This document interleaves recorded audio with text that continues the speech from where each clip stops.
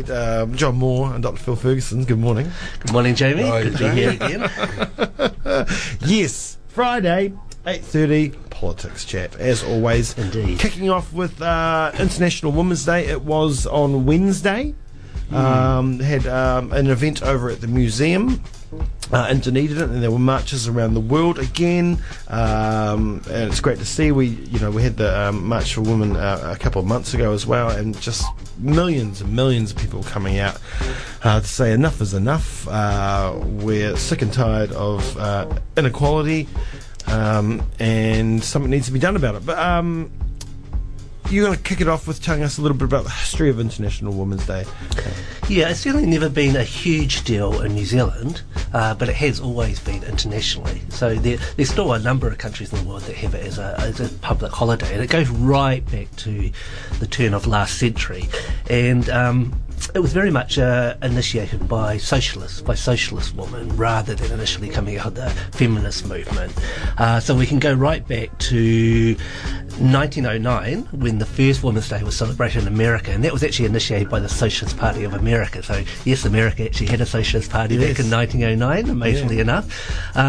And a year later, at a international socialist conference in Germany, there was a proposal that this day be made an international day for women, and that's exactly what happened. So initially it was European countries that took up the call to celebrate this day. After the 1917 Russian Revolution, it was made a public holiday in Bolshevik Russia, and I guess that's why you still see today that the countries that do have it as a national holiday are either countries that are ostensibly communist, like China, for example, and Cuba, Laos, Vietnam, or countries that have that communist legacy. So that's interesting, and that's possibly why it's never been taken up by a few Western countries, because it's got that connotation with communism. Plus, mean, they're talking about freedom for women, and then you just look at those nations and how many people are unfree. It's kind of quite funny. Yeah, that's very true, yes. If we look objectively, there's been some achievements, social achievements for women in those countries. Yes. So in terms of women's participation in the workforce in countries like China, that's certainly significantly higher than it was pre-1940s. But at the same time, political power is firmly held by men in those countries. If you look at sort of Politburo meetings in China, it's almost 100% men. So yes, there is something slightly farcical about that. So yeah, I guess Women's Day has evolved over the years. It's sort of lost its socialist connotations, I think, and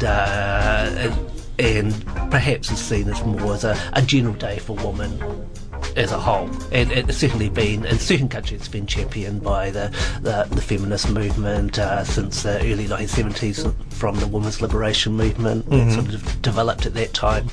Yeah. Because originally it was also International Working Women's Day, like it was a working class women's day. It wasn't originally connected with feminism or even with kind of middle class or upper class women. And I think probably the women that started it, like Clara Zetkin and others, would be quite horrified at kind of wealthy women having champagne breakfasts to talk about how to network more effectively, like a sort of female version of the old boys network. So like John said, it's tended to, especially in countries like New Zealand, to lose that more kind of working class socialist women's connections. But in places like say Cuba, that aspect of it is still very, very strong. And of course you have a huge working class women's movement in Cuba as well that kind of keeps those issues to the fore. Well, I guess things have always kind of evolved, and maybe that's evolved here. Like you said, it's hardly, rich women sitting in Molly Hill having champagne and talking about the networking. Yeah, no good. But then again, like the events that are going on down at the museum and other events, and of the last few days in Parliament and everywhere else is, about getting equal pay, about not discriminating against women when you're employing, just because you think, oh shit, eventually they're going to get pregnant, they're not going to be at work. These are still huge, massive issues. And I think the fact that you're seeing a few more celebration events in New Zealand sort of indicates how gender politics are coming to the fore now and are being pushed in a lot of circles. And I think that's got to do with the general rise of sort of radicalism and anti-establishment politics. So people are sort of discussing these issues of, say, how far have women come in terms of women's liberation and the fight against oppression, and over the last few years that's become, if you look at the media, mainstream media, discussion of gender issues has become a lot more prominent, and so it should be. Absolutely. Absolutely. I think it's also part of this greater discussion about inequality. Like, there's a lot more discussion in New Zealand about inequality over the last few years than what there was for probably decades earlier. And so people just think, it's 2017. Why on earth is there the pay gap between men and women that there is? How come that wasn't, overcome years and years ago? I mean, it's decades since we had equal pay legislation in New Zealand. And of course, years and years ago, women had to fight their way into both the professions and also into the higher paid working class jobs. In my generation, a lot of female friends of mine worked in the freezing works, or they wanted to work in the freezing works when they were students in the summers. And they had to fight to get onto the offal floor. They had to fight to do knife work, boning, to become slaughterers and so on. And there was a big fight by women to get into those jobs that we just don't hear anything about today. And in the professions, in law, medicine, science, and so on, there was a big struggle. So there's certainly been successes along the way, but those battles were fought and won decades ago.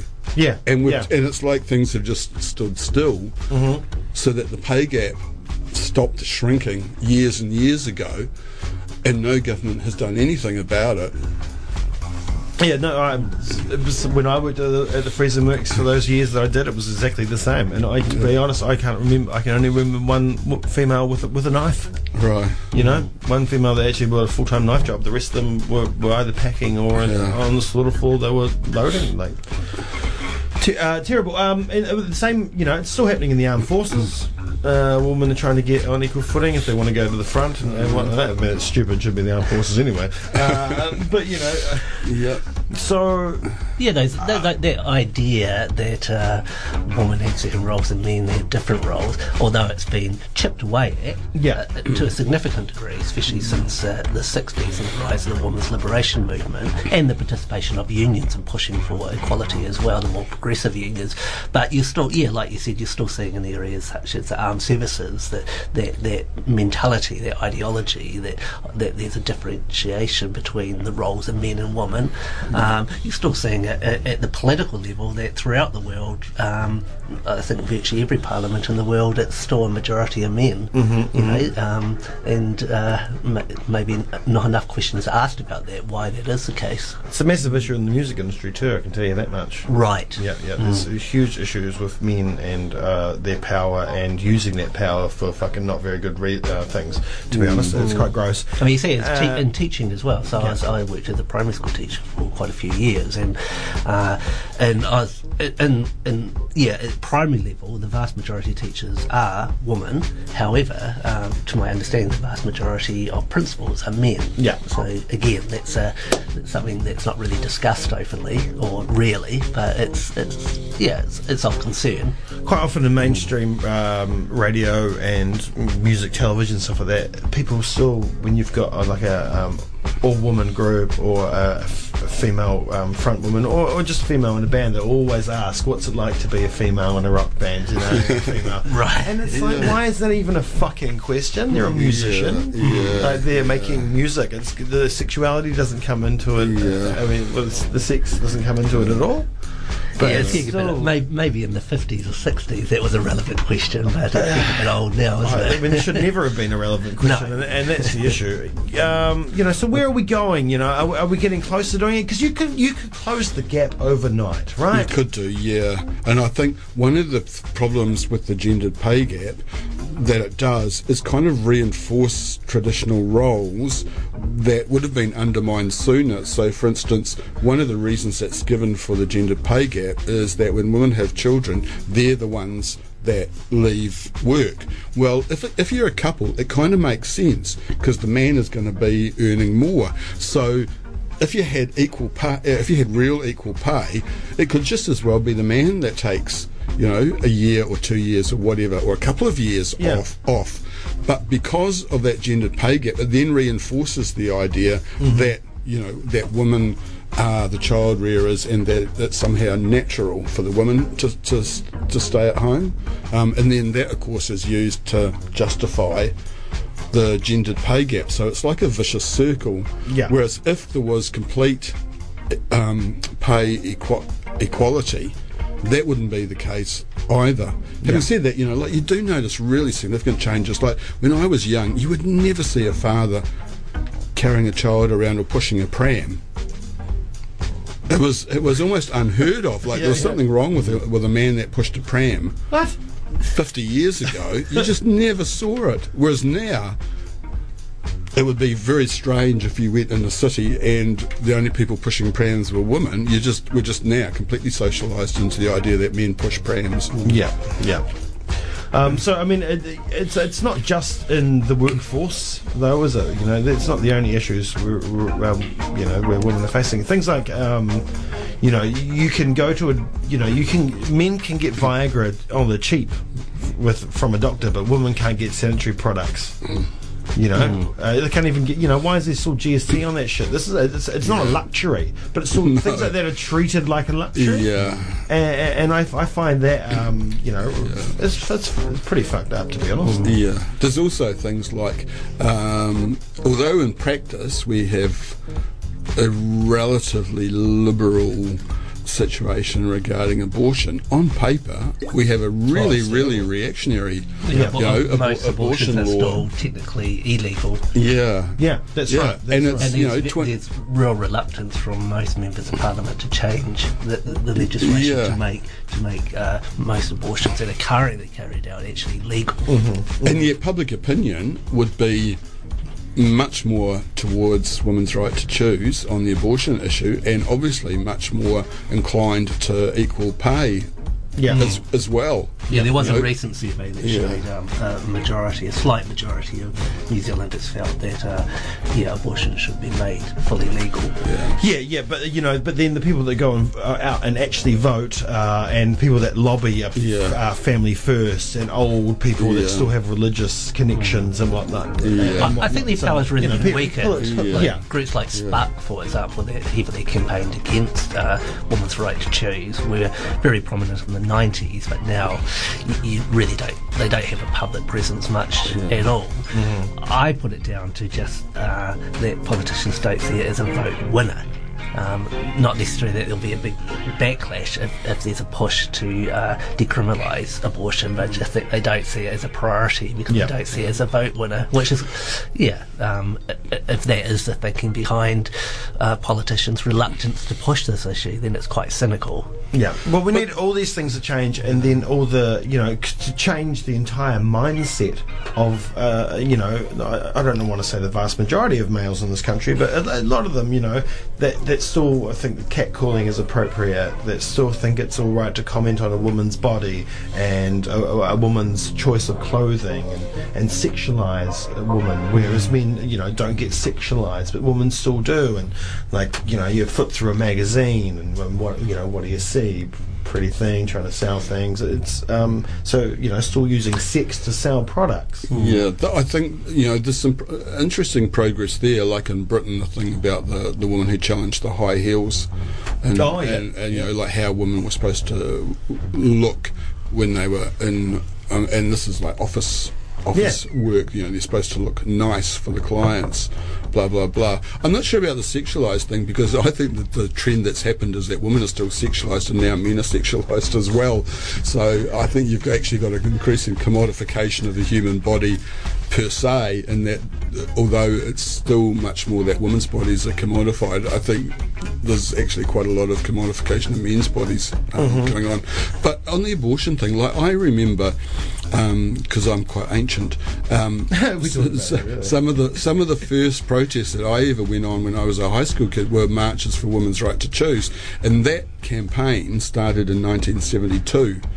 I remember it quite well because they were some of the first protests as a high school kid I went on. And in those days, SPUC would just mobilise tens of thousands of people on the street, including all the kids from the Catholic high schools and the churches. And like, that's 45 years ago.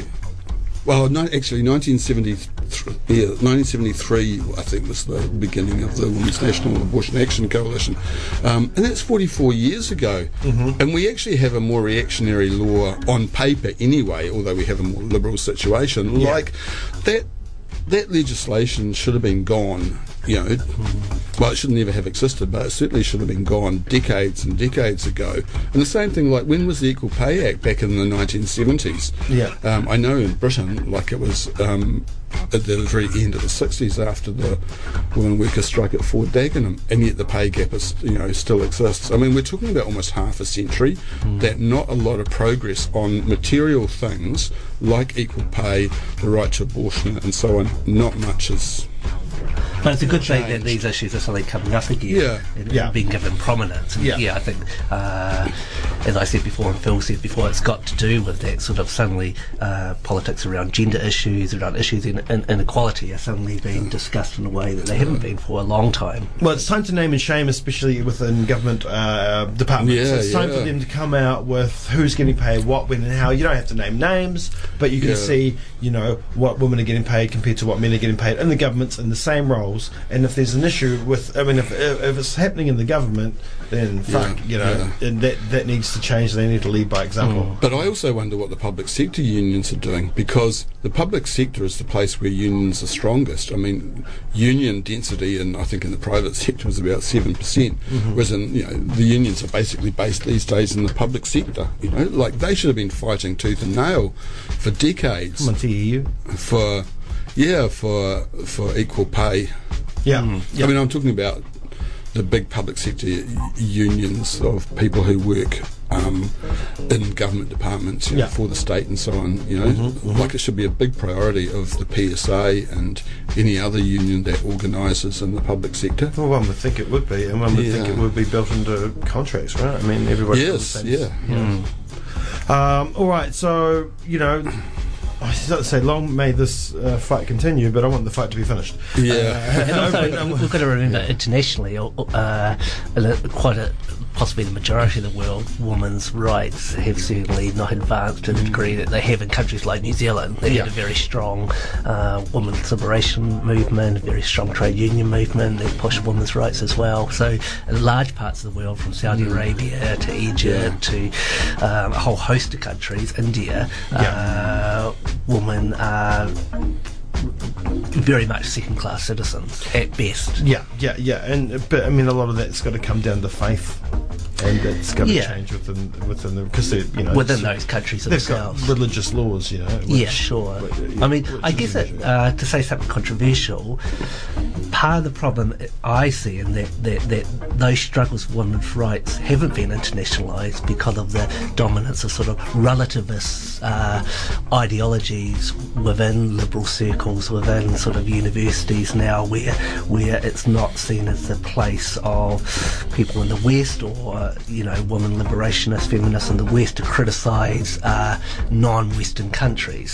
So there's a lot of hesitancy in criticising countries like Saudi Arabia, where women can't drive, or countries like Egypt, where 98% of women say they have been sexually molested. There's a real hesitancy of actually criticising those countries and also linking up with the small groups of women that are pushing for equality in those countries, and it's very risky and dangerous for them. In countries like Saudi Arabia, it's completely illegal for them to campaign for equal rights, and they can be put in prison. So I think that's something to think about as well. How can the struggle for women's liberation be internationalised more? Yeah, and I think a lot of countries, it's not connected directly with religion, because there's a lot of countries in which the religious influences of domination aren't so strong, but where the problems are those of poverty, underdevelopment, massive social inequality, and where women in a lot of third world countries are actually in the workforce but are paid really, really low wages. And the men are paid extremely low wages, and the women are paid even lower. And people often in the West don't kind of really want to know too much about that. So I mean, it's still a long way to go. It's still a long way to go here, but around the world, still a long way to go. But we better move on to super, because we've already we should spend about 3 hours on that topic, but we can't. But we move on to super. National's got a new proposal for super, putting it up by a couple of years in the next 30 years. You're going to have double the amount of people on the pension by that time. The cost will go from $9 billion a year to $20 billion a year. Is this the right move? We were talking a little bit before. I mentioned means testing. Some people work harder than others. And will, in my mind, will need to retire earlier than others will necessarily need to. Some people have a lot of wealth that won't necessarily need money from the state, but they still take that money from the state because they feel they're entitled to it because they have paid their taxes. But you mentioned, Phil, that you still think a universal pension is the way to go. Yes, absolutely. I think there's just that the whole idea of means testing is absolutely fraught. But my bigger kind of concern is, if you go back to the mid-1800s industrial Britain, people were working 60, 70, 80 hours a week. And over a period of, 50 years, workers fought and they got the 40-hour week. And yet that hasn't gone down at all in the 100 years since the 40-hour week came in. Yeah. In fact, loads of workers. There's a significant section of the working class in New Zealand that works much more than 40 hours a week. That works 50 hours a week and even 60 and 70 hours a week. Plus, you've got couples where the two partners might be working like 100 hours a week or 110, 120 hours a week. We've got the situation with the pension where I remember my granddad, who was a railway worker, he retired in the mid-1960s. He was 60. That was the retirement age then. It's already gone up 5 years. Isn't life supposed to be getting better? Doesn't capitalism say that it's the best way to organise the resources of the world, that it's more efficient? And for a certain period of time, that was the case. They were able to cut the working week by probably about half. They had a retirement age of 60, but it's almost like capitalism is now historically kind of exhausted. It's sort of reached the post-World War II economic boom period, and since then it's been pretty crap. So we have these continuing crises. We have this idea that the pension age has to go up to 65, and now in a couple of decades it'll go up to 67. The working week has ended up getting longer. But the key thing really is the productivity of labour. If you make workers more and more productive through more and more sophisticated technology and all the rest of it, it doesn't really matter so much what the ratio of people working to people retired is. And that's the problem. Capitalism used to be able to make workers much, much more productive, and that level of development seems to have slowed down. So I think the problem is actually not a natural problem of simply an ageing population. It's a problem that the economic system doesn't seem to be able to expand labour productivity in the way that it used to. And the answer to me is not making people work 2 more years. It's actually thinking about a different way of organising society, because really we should be working a 30-hour week and we should be retiring at 55. Well, I mean, automisation is pretty much going to kill off the worker anyway very soon. So by the time that 67 comes in, they're talking maybe 50% of the labour force is going to be robots. So yeah, I think that's a major criticism of Bill English and the national government here, is that it's in the next decade or so there's going to be a crisis in terms of how we manage society and an economy where the majority of jobs aren't going to exist anymore. More robots are going to be used, more 3D printers are going to be used for about production. The freezer works, they're using robots, and they're now to do wire cutting and stuff. They've already got boning machines. So it's going to be the least of our concerns whether the retirement age and the starting point for superannuation should be 65 or 67. It's what do we do as a society? Possibly the majority of people don't have a job, don't have access to an income unless their income is given to them by the state. And how do we manage that situation? So these are the big questions, the pressing questions. So yeah. Can I just put in a wee plug here? I did write a fairly substantial thing about 3 or 4 years ago. If you Google Philip Ferguson, Redline, pensions, retirement, it'll bring it up. It's had a couple of thousand hits and views, and I look at the whole problem of the whole issue of how an ageing population isn't actually a problem. It's how society is organised that makes it a problem. You know, it's like there could be equal pay tomorrow. It's not that there's not enough money or whatever. You know, it's the way society is organised that stops that from happening, and so we need to start thinking about organising our society in a different and better way, so that we do have equality, and that people don't lead the kind of lives that so many people in this country lead now, where they don't know where the next rent payment is coming from, they don't know where the next food is coming from. You know, there's large numbers of children going to school hungry. I mean, in 2017, that is a complete, total fucking disgrace. And I don't use that word on radio very often. But, no, you don't. But you know, there's no other way. If you use it sparingly, it's effective. It does just make me really, really angry that in 2017, you know, this is a more unequal society than 40 years ago, and yet there's more wealth sloshing about in this country than ever. Yeah. Well, economically, it's more. Definitely. I mean, a counter argument is from the right is that if we want generous welfare benefits from the state, that entails having a large state with large levels of taxation, say, and that's in a globalised world, that suddenly becomes a disincentive for people investing in the country where there's high tax levels, business tax levels, personal income tax levels. So in this globalised world, there's a need to shrink the state and have less wealthy benefits, like it or not, because we're competing with a whole lot of different countries in terms of getting investment here, in terms of production, in terms of trade. Yeah. But we could I mean, I'm not in favour of a bigger, stronger state. I think you'd reorganise society in a way that you'd actually have quite a minimum state, because people wouldn't need all these benefits. They'd actually have 30-hour week jobs that pay them a decent wage. If you look at where rationalisation is taking place, like say in banking, and they're getting rid of workers and having machines do more, you know, and you ring up and blah, blah, blah. Well, the profits are still the same, so why not keep the same amount of workers and just cut their work week down to 30 hours? You don't need to have more social welfare benefits. You reorganise the economy. And the right-wing argument is totally within the existing system, where it might hold water. But we need to look outside the existing system. Yeah, well, we need to. But these private companies aren't going to want to no, they're not. People, you know. No, they're not. That's why I think the workers need to take them over.